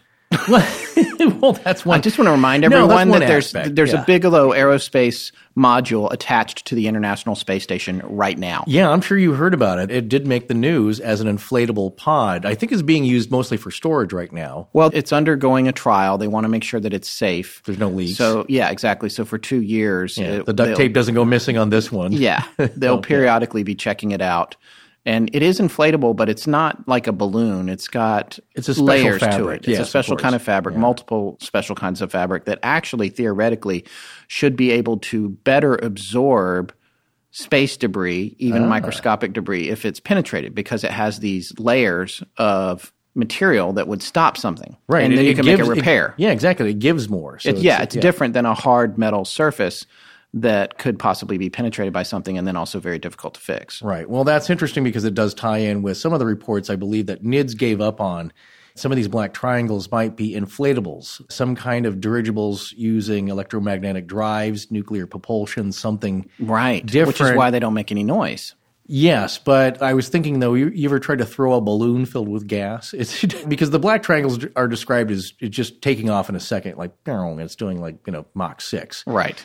So I don't really see how an inflatable can do that with my limited knowledge of physics and aerodynamics, but who knows? That was one theory. I think they kind of moved away from that, but they were toying with that at the beginning, that somehow these are maybe some kind of airships using gas and pliable inflatable shapes. Kind of funny that that's what they ended up selling to NASA, making a profit. So it's a real viable company. You can't just be doing, look, I'm sure he's getting some hotel money here and there, but this thing's got to be supporting itself. He's part of an initiative that is pioneering the relationship between private enterprise and NASA. Yeah, well, Elon Musk is too. So, exactly. Yeah. So the thing is, his profile is so much more mysterious and lower than Musk or Bezos or all these other guys who are trying to get into the rocket game, the rocketry game. It's interesting. But whatever the idea behind it is, he was buying this information about alien abductions. He was trying to get high-speed access to any sort of credible UFO anomalies or sightings. Right. And he's buying the information and the channels to it. Exactly. And there's a funny thing. Here's something that we found out that you probably didn't know. I imagine there's a cross-section of our audience that listens to the granddaddy of all radio podcasts, broadcasts on paranormal activity, and that's going to be Coast to Coast. AM. Yes, Coast to Coast AM. And it's a great show. And George Knapp, who co-wrote The Hunt for the Skinwalker, is a frequent guest host on Coast to Coast. Yeah. But here's something about Coast to Coast that you probably didn't know. It wouldn't exist if it hadn't been for Robert Bigelow. So put that in your head there and let it slosh around a little bit. But he initially wanted to create a show called something 2000, Space 2000. I can't remember what it was. Oh, wait. Here, Keeping Up with the Paranormal. Horrible. Like, here we go. I'm going to read this quote from Ryan Skinner's website, this paragraph. I just want you guys to listen to this real quick. Skinwalkers in Paradise? Yeah, skinwalkerranch.org. We did communicate with Skinner via email, actually. We reached out to him for an interview, and he did not want to give an interview, but was completely polite about it. He just said that they'd gotten kind of stressful, and it's not something he was doing these days. No slight against him, because imagine getting on the phone and having to do what we're doing, and you're not that prepared. You have to get their notes together. You got to prepare what you're going to say. He's doing other things for a living as well. Yes. And too much trouble, but he was open to talking. Yes, very gracious. Yeah, so we might do that later and maybe offer a little something later on down the line as far as a discussion with him. But here's from his website. In his book, Reading the Enemy's Mind, remote viewer Paul Smith relates that in 1992, Robert Bigelow put the wheels in motion for a radio show on the paranormal called Area 2000. Hosted by Art Bell and featuring reports from George Knapp, whom Bigelow has had a long association with. Knapp was given an exclusive to the Skinwalker Ranch story, and it also had covered the Bigelow space efforts. And Linda Moulton Howe. While Bigelow later withdrew sponsorship of the show, Art Bell continued with it, and it later evolved into the massively popular Coast to Coast AM. Oh, wow. So all you Coast to Coast listeners who had never heard of Robert Bigelow know that Robert Bigelow is the reason Coast to Coast even came to existence. Exactly. Well, you know what? These things don't happen unless you get some influential forces pushing them through. It was like with Hollywood, and nothing will happen with a project until a big name gets attached. Oh, suddenly now people are interested. That's right. Not that he's a big famous name, but Bigelow has the money and he's got connections and he can certainly get people's attention. Well, and he has his finger on the pulse of what is going on in the world of abductions and UFOs, clearly. Now, when NIDS finished up at the ranch, they disbanded. It was shut down. 2004? 2004, yeah. So a pretty good while ago. At least that's what we're all led to believe. Maybe it's still around. He still owns the property. He still owns the property. There's people on the property. What's happening there? I don't know. Are they still trying to check things out? Maybe, maybe not. Right. And this isn't the only ranch that has unusual activity. There's another ranch in far southern Colorado, not too far from the folks that I know that have some property in that area, about 60 or 70 miles away, I think, called the Redding War Ranch. Yeah, tell me about that. I'm not going to go super in-depth on it because it's its own story, but the reality is that this ranch had been a place that had similar activity to Skinwalker, not as pronounced, but for a long time, from the 50s or 60s through the 80s, you couldn't even go on it. There was no trespassing, even if your cattle wandered onto it, which is... How does that happen? It's atypical to not allow access to your land if you have a big patch of land like that and there's neighboring properties and it's not all fenced. The animals cross over. Of course. That's what I'm saying. How does he keep you from getting it back? Yeah. So, and this ranch apparently has these strange metallic buildings on it, which the owner says, hey, I build steel buildings and these are just deer stands.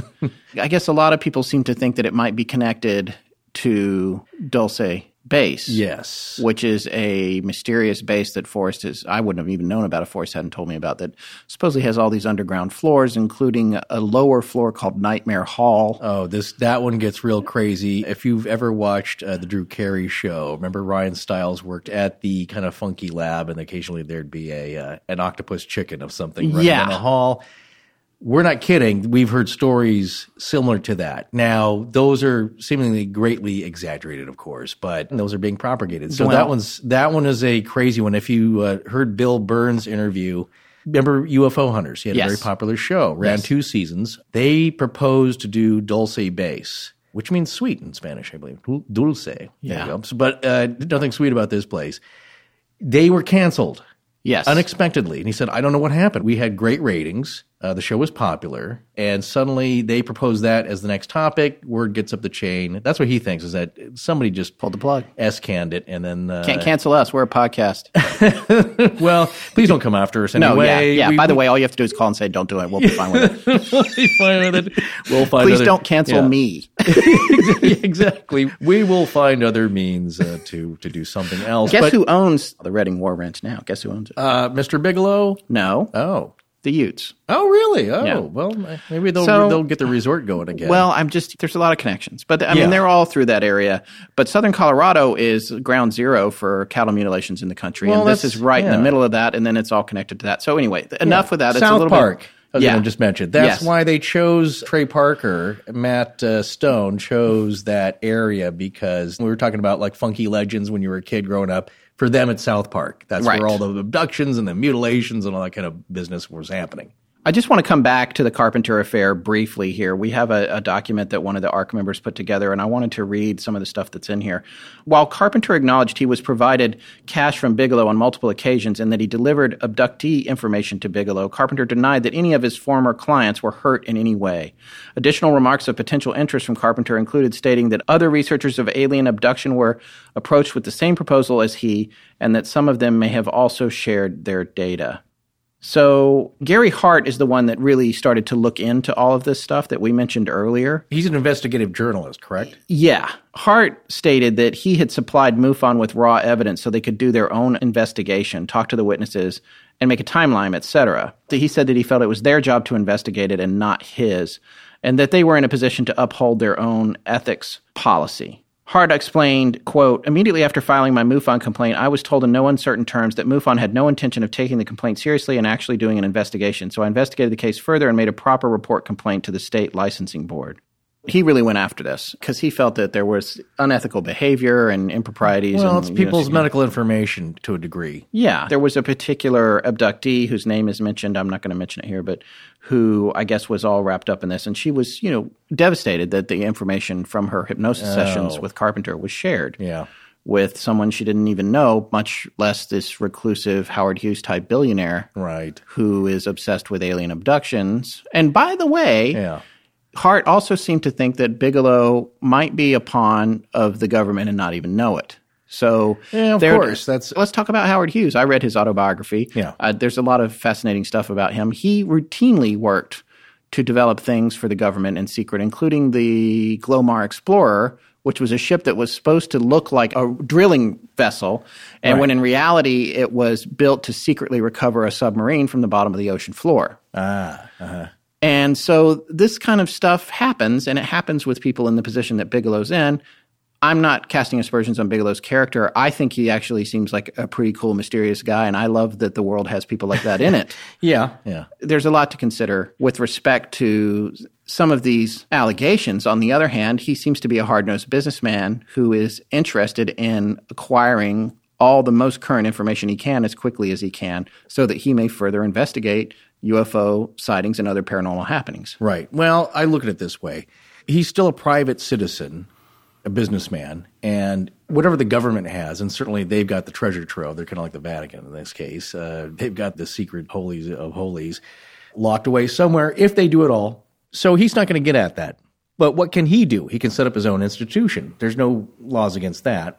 So you look at it, if he is a pawn, I don't believe that they're sharing information from him. Maybe they're pulling information from Bigelow. On the other hand, I'm guessing they have their own information. Right. And a lot longer than he has. Well, they certainly could swoop in and get a ranch if they wanted it. It wouldn't. They could still take it with eminent domain. Exactly. And just take it. Right. And they already took it from the Utes anyway. Exactly. Well, another thing that John Alexander said, because he was asked in the interview, do you think that there's been any military or government meddling, any kind of collusion involved? And he said, well, no. Why would they care? Why would they care? It's a good point, because do they care about people's hypnosis sessions?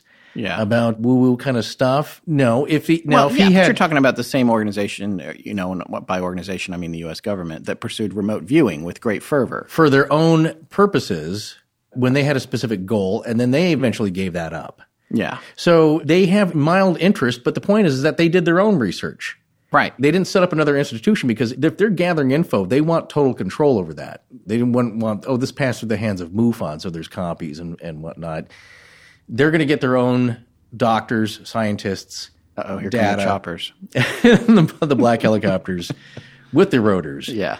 It doesn't seem likely that they would need him to tap into stuff that they've already been experiencing and cataloging. And if you believe the UFO believers, then they've been doing this for years. They have a lot more information than he does. So there's no reason for him to want to collude with them. All right, we got one more really great story from the ranch, and then we're going to go to our conclusions and wrap this up as soon as we hear a couple of messages from our last two sponsors of the evening. Remember that skinwalking man-beast with the blue and white checkered shirt that jumped out of the ravine and scared that poor family driving through the Navajo res? How could I forget? You know what would have made that situation a lot less scary? Well, do tell. If he'd have been wearing a custom-fit suit from Indochino. In fact, if they'd have had a tape measure, they could have hopped out right there and taken his measurements to send into Indochino so he could be on his way to getting his own made-to-measure suit in just 4 weeks. That's actually a great idea. They also could have just loaned him an iPad or something for a few minutes, and he could have picked from their hundreds of fabrics and patterns right there on the side of the road, provided he could get a signal or something. So that way he could get something that he would feel he looked marvelous in. Well, maybe that's why he was so upset in the first place. It's like the Incredible Hulk. Every time you shapeshift, things get torn up. He probably just wanted a decent new outfit. How excited would he have been to pick his customizations out? I feel like he might have gone with the old-fashioned wider lapels. Yeah, you're right. And, of course, a monogram that says, I skinwalk. Well, every man looks better in a suit, Scott. Even a skinwalker. That's so true. Indochino is one of the largest made-to-measure menswear brands, and they're making it easy to get great-fitting, high-quality suits and shirts at an incredible price. Visit Indochino.com or drop by one of their 9 North American showrooms. Once you submit your body measurements, and be sure to be in your human form when taking these, you can kick back, relax, and get ready to step into the best, most stylish suit you've ever worn in just 4 weeks. Today, our listeners, including skinwalkers, get any premium Indochino suit for just $389 at Indochino.com when entering the code LEGENDS at checkout. That's 50% off the regular price for a made-to-measure premium suit. Plus, shipping is free, and your satisfaction is guaranteed or your money back. That's Indochino.com. Promo code LEGENDS for any premium suit for just $389 and free shipping. You'll never have to worry about badly fitting suits or expensive trips to the tailor again. Get ready to look like $1 million. You know, the older I get, the more quality becomes a priority in my life, over quantity. Oh, I know what you mean. You know, when I was a younger lad, I just wanted stuff, all kinds of stuff. Yeah, because when you're a kid, it's all about how much of something, right? But now I just want it to be good, which is why I'm such a huge fan of Blue Apron. Well, absolutely. We've talked about how Blue Apron's mission is to make incredible home cooking accessible to anyone, really. And by anyone, they mean people like Forrest and I. That's true. We just love it. The meals come out great. It's a lot of fun to make the recipes, and anyone can do it. Not only that, but I just feel good about what I'm eating. Their seafood is sustainably sourced under standards developed in partnership with the Monterey Bay Aquarium Seafood Watch.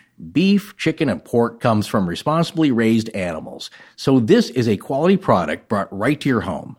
Blue Apron can be delivered to 99% of the continental U.S., and Blue Apron ships the exact amount of each ingredient required for a recipe.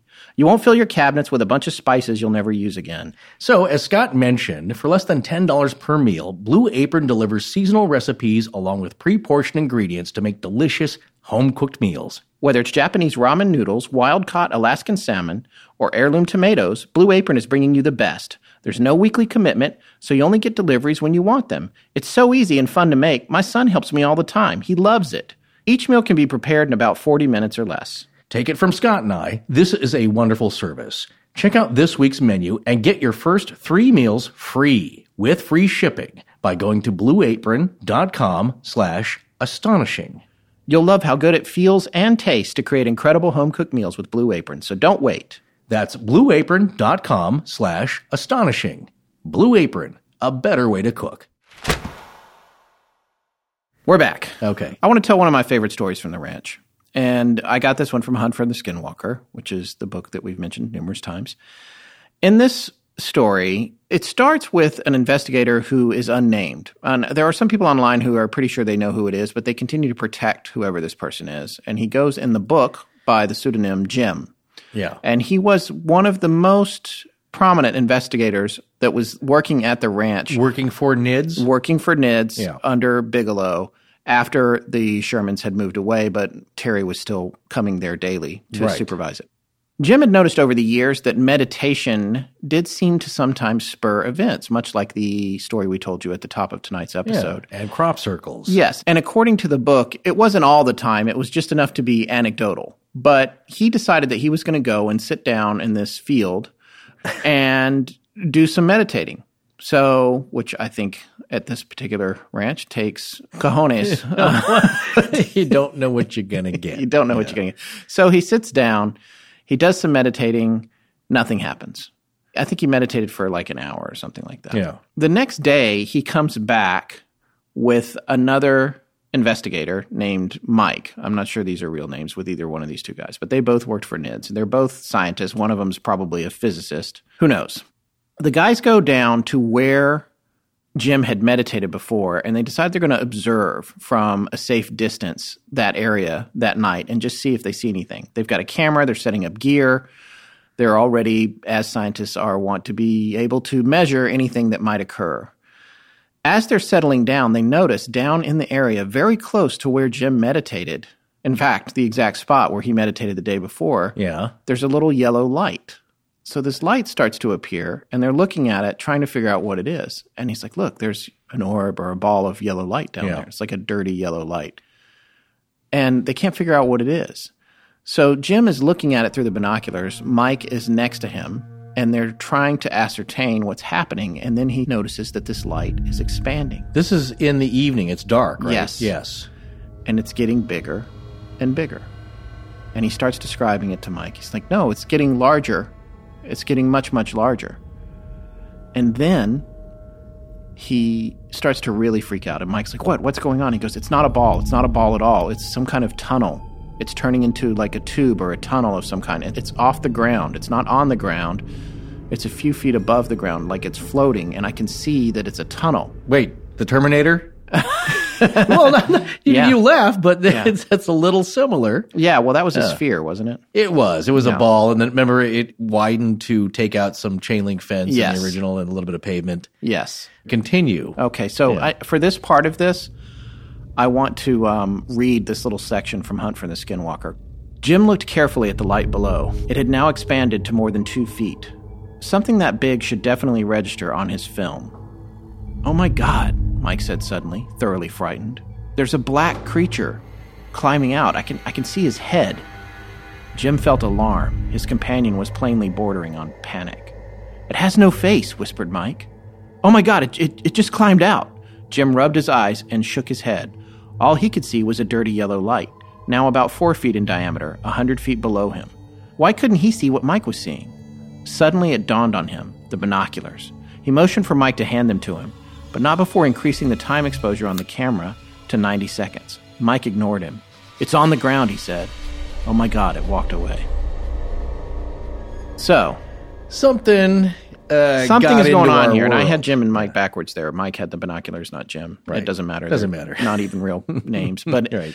Point is, they watched this ball of light turn into a tube, and then a black, faceless creature jumped out of it onto the ground and walked away, and then the tube closed up. Where's he going? And on top of that, it happened right above the spot where Jim had meditated the day before. Okay, that's interesting. Yeah. And this is kind of where I'm going to start getting into my conclusions, if that's okay with you. Perfectly fine. We've seen that there's the portals. Terry has seen the portals, the orange window that opens up and the black craft flies out of it, or he sees sky through it. Yes, people have reported that. Blue sky, which, thinking about it, it's like, is that our blue sky? Is that the blue sky of another dimension? Right. Yeah. Well, I think he saw it at night. Right. Is that is something lighting up? It's so bright like the sun. It's It's hard to imagine. It's hard to picture. But the idea, though, is that you're looking at something that's not usually there. It's crazy. And I guess when I try to think about what is going on at Skinwalker Ranch, and for me, it is further validated as actual events happening by the fact that Bigelow purchased it and tried to study it. It's just not something that you would spend time and money on if it was all a bunch of hooey. Right. The one debunker line would be like, well, they were all mistaken. This is all natural phenomenon that the average person doesn't know what they're talking about. Okay, well, these are not average people. These are scientists. Right. These are PhDs. Exactly. Authorities in the field of paranormal research, or at least people who have skills, academic skills. Okay. So it's not just a bunch of enthusiasts out there with their night vision goggles observing these things and taking note and trying to do it as scientifically as they can. So to say that they don't know what they're talking about or don't know what they saw doesn't hold water for me. Well, I have a couple of theories about it. And the thing that freaks me out the most is the possibility of what is referred to as a traversable wormhole, which is a connection from one dimension to another that theoretically could exist. Well, theoretical physicists take wormholes very seriously. Yes, they do. And apparently Robert Bigelow does too. It's not like you can throw a net over a wormhole, but you can possibly draw some kind of conclusions about the fact that they're appearing in the same place over and over at this ranch. Well, they're partially observable, but let me ask you this. I don't think anything turned up on that film, did it? No, it didn't. Yeah. Just a little light. Yeah, so that's inconclusive. Exactly. Again, inconclusive. I feel like something is controlling a gateway on that land and has been for thousands of years, or you wouldn't have all the Ute lore. And I think that whatever it is aware of us. It is capable of being a trickster for us. Right. I think it's also possible that some of the animals in the area are wandering. I joked about it earlier. Yeah, wandering in and out of a parallel dimension. Well, or some other place. Well, something with a little more purpose. Again, a lot of people believe this, and you don't have to out there, but a lot of people do. Bigfoot is wandering aimlessly in and out, or maybe even knows where he's going. And it's funny that Stranger Things is such a hit right now because it deals with this kind of topic. A portal breach. A portal breach. And we don't want to be spoilers if you haven't seen it. No, it's on Netflix. Check it out. Listener wrote in, and there's another Stephen King short story, Buick 8. Yes. Is that the name of it? Yeah, that was the name of it. I glanced over it. Yeah. It's been around in sci-fi for quite a long time. Obviously, look, if you take all these things as being observed and noted by rational people who are used to seeing like this, they're not freaking out. It's not the planet Venus. They're taking notes on exactly what they're seeing. It's so varied that I believe that there's a bunch of different things going on. And going to your point, some of it could be random, like animals wandering in, animals coming back later, different. Yeah, well, it's like these giant wolves. Maybe they come from another planet. Well, or another place. Another place, another dimension as the Anasazi. The belief that this portal was not another place out in the heavens, out at, Alpha Centauri somewhere, is that it was here overlapped with our own world, just a millimeter away, a frequency away, but here, so it could be accessible. But again, it's a journey. You're not being shot Star Trek-wise through a wormhole and you pop out in another galaxy. It's very close. It also reminds me of Australian Aboriginal customs and their very fascinating ways of belief, and that they believe that there's a dream time, that there is an overlay of another reality on top of this. And they, like the ethnologists would be talking to them, and they say like, well, it's over by that tree over there. Just, I don't see a tree. It's like, no, mate, that's dream time. There's a tree over there. They had it all mapped out. Right. To native peoples, these are very common beliefs and ideas, not all that strange. Getting back to these animals, like you were saying before, like maybe they wander out and they've been altered. Right. Who knows? There's an endless possibility of combinations. And as we've seen from these stories, an endless combination of different types of creatures going on. But one thing I kind of wanted to mention before I forget was the incident that Gwen saw, because I take little bits of information here and there and try and piece something together, what's going on. And to your idea that this is some kind of weirdo theme park of sorts for various dimensions. Yeah, it could be a tourist. It could be, like south of the border in South Carolina. Everybody comes back and they get a bump sticker. I visited the next dimension at Skinwalker Ranch. I was at Papas and Beer in the 11th dimension. Yeah. You're talking about the ugly Alpha Centaurians or the reticulans. Yeah, the ugly Zeta Reticuli. Because, just like we're the ugly Americans, we go over to take a picture of us pushing over the Leaning Tower of Pisa. Yeah, they come over here, instead of cow tipping, they're turning them inside out and coring them. But messing up people's equipment and stuff, and probably leaving some kind of trash. Although we would love to get some of that. Zaphod Beeblebrox kind of. Yeah, it is. It's crazy sounding, but that one instance that Gwen had mentioned, and you probably know a little, you're more fresher to this story, but I love this one as well. She saw that it was a trailer looking. We were talking about the large, big refrigerator type. Yes. Craft. Yes. She saw something that looked like a small trailer, right? Out in the field. Yeah, she thought it was an RV. Exactly. In the window, she sees a guy wearing what looks to be some kind of spacesuit. With like headgear, maybe hoses, and the guy that left behind the 18-inch footprints where the heel was like a spherical impression. A bit of the Spring Hill Jack from the other side. Right, because the tracks that he left were mechanical in nature. Yeah, it's round, something strange. It's a good callback. But he's sitting at a desk, it appears, that she can make out, wearing a helmet, wearing some kind of suit. So is he a scientist from the other side studying what's going on here? Yeah. He's sitting at a desk. It sounds like he's doing work. He's also taking readings. Like, oh, well, there was the half-man, half-wolf hybrid beast. Right. Just appeared at this certain time. So there's so many things going on here. But you can only wonder, is there some intelligence on the other side? Well, there has to be, because of the way that these things interact. Right. These very well-educated people and trained scientifically, there is something messing with us that it can think. Well, and sentient and smart and precognizant. One of the most important takeaways, I think, from our coverage of the Skinwalker Ranch, this is something that Marie said in the Astonishing Research Corps, is that orbs are jerks. Well, Yeah. Especially the blue ones. Well, no, yeah. I don't know. The orange ones melted the dog, so... No, I thought that was a blue one. Was that a blue with one a swirling blue liquid in it. Yeah. That world just operates as it does. Things eat each other. It's in my giant nature. Yeah, the giant dire wolf is going to try and grab a calf after he hypnotizes you. Okay, so in talking about Chris Cogswell, one of our two resident scientists, the other one being Devin, who is actually an applied physicist, and probably should have talked to him before this, but we ran out of time, and we're not going to get too deep into it because it's kind of simple, but it's also kind of heavy stuff. But the term here that's important, that keeps coming up again and again in this field, in this genre, is the grand unified theory of the paranormal. One idea that brings together all these wacky things like Bigfoot and orbs and poltergeists and UFOs and shadow people, blah, blah, blah, and Undred Cold and all that kind of good stuff. There's got to be one reason, because they are all, a lot of the time, seen together. The most common one is a lot of people see Bigfoot with UFOs. That's Are right. they driving them? Is it Chewbacca? Who knows? Right. So That's the same thing with the Mothman story, which we're going to be covering for Halloween. When they made the movie, the Mothman story was actually very watered down from what actually happened. Absolutely. Yeah. There were men in black. There were UFOs. There was the Mothman. Interdimensional beings. Yes, Undred Cold. So, and we're going to get to all that in just a few weeks. Okay. Yeah. But yeah, the thing is, it doesn't necessarily make a good story. Just kind of like, part 2 of this series seemed to wander around a bit.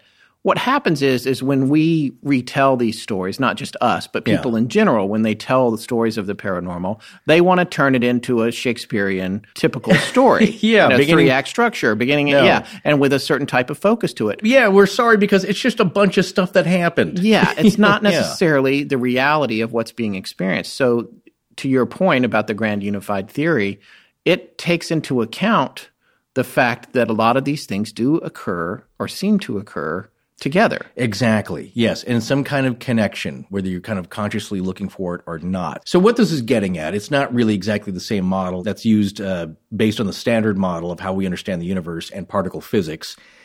But what it's talking about is one theory, one idea, one source of information that would explain why all this crazy stuff is happening, who's behind it, what forces are happening. So just very basically, the grand unified theory in particle physics is 3 forces coming together. You have your electromagnetic force, you have your gravitational force, and then on the molecular level, you have your weak and strong forces. So now the problem is 3 of these can come together that they know of at very high energy levels, very high temperatures, millions of degrees, except for gravity. And so that's the bugaboo, is that it does not seem to exist. Mathematics can figure out that gravity is predictable as to how it works, but we don't really know why it works.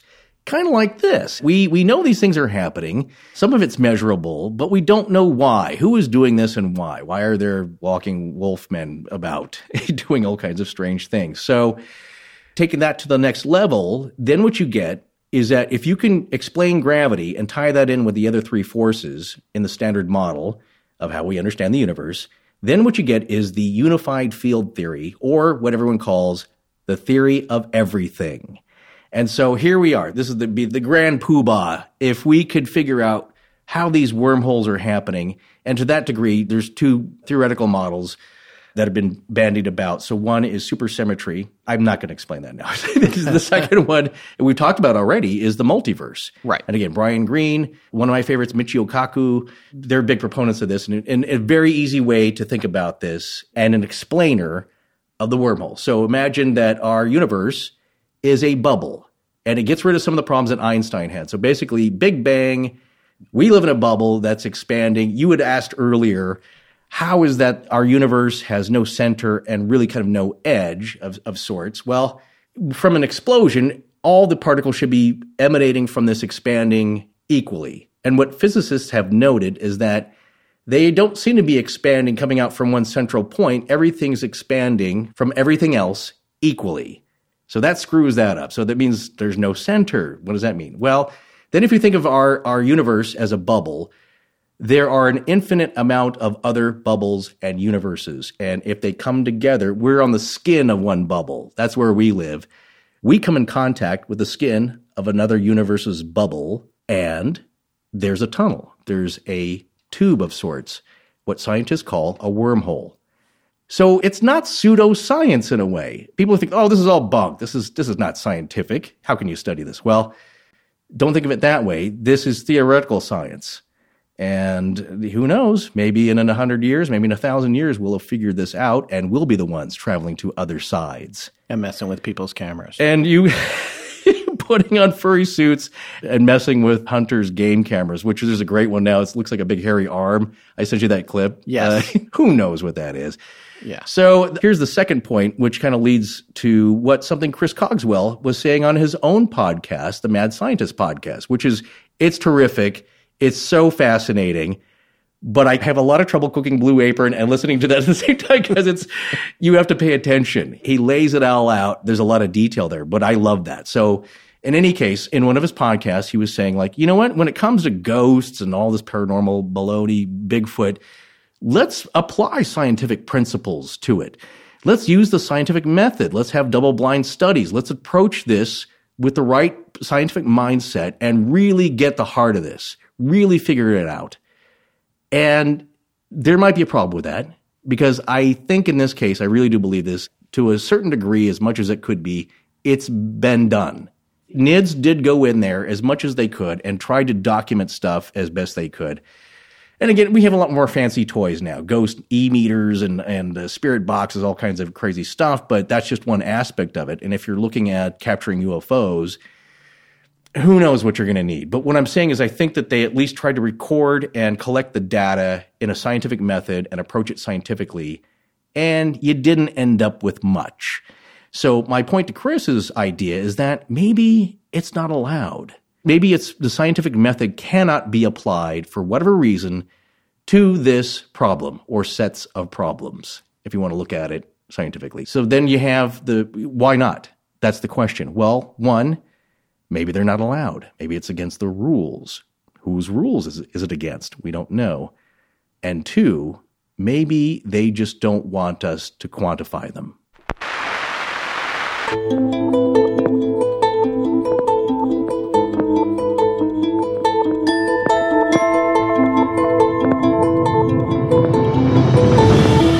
Well, that's going to wrap it up for tonight. We'd like to thank our sponsors, The Great Courses Plus, Stamps.com, Indochino, and Blue Apron. You can now find easy links to all of their offers at astonishinglegends.com/sponsors. Next week is a dark week for us, but we'll be back the week after that with a new show. Our show is edited by Sarah Voorhees, and the theme is by Judson Crane. Sound design is by Ryan McCullough. Special thanks to the ARC and its lead researcher, Tess Feifel. But most importantly, we want to thank our listeners. You can find us online at astonishinglegends.com, as well as Facebook, Patreon, Twitter, Tumblr, Google+, and Instagram. Copyright Scott Philbrook and Forrest Burgess. Good night.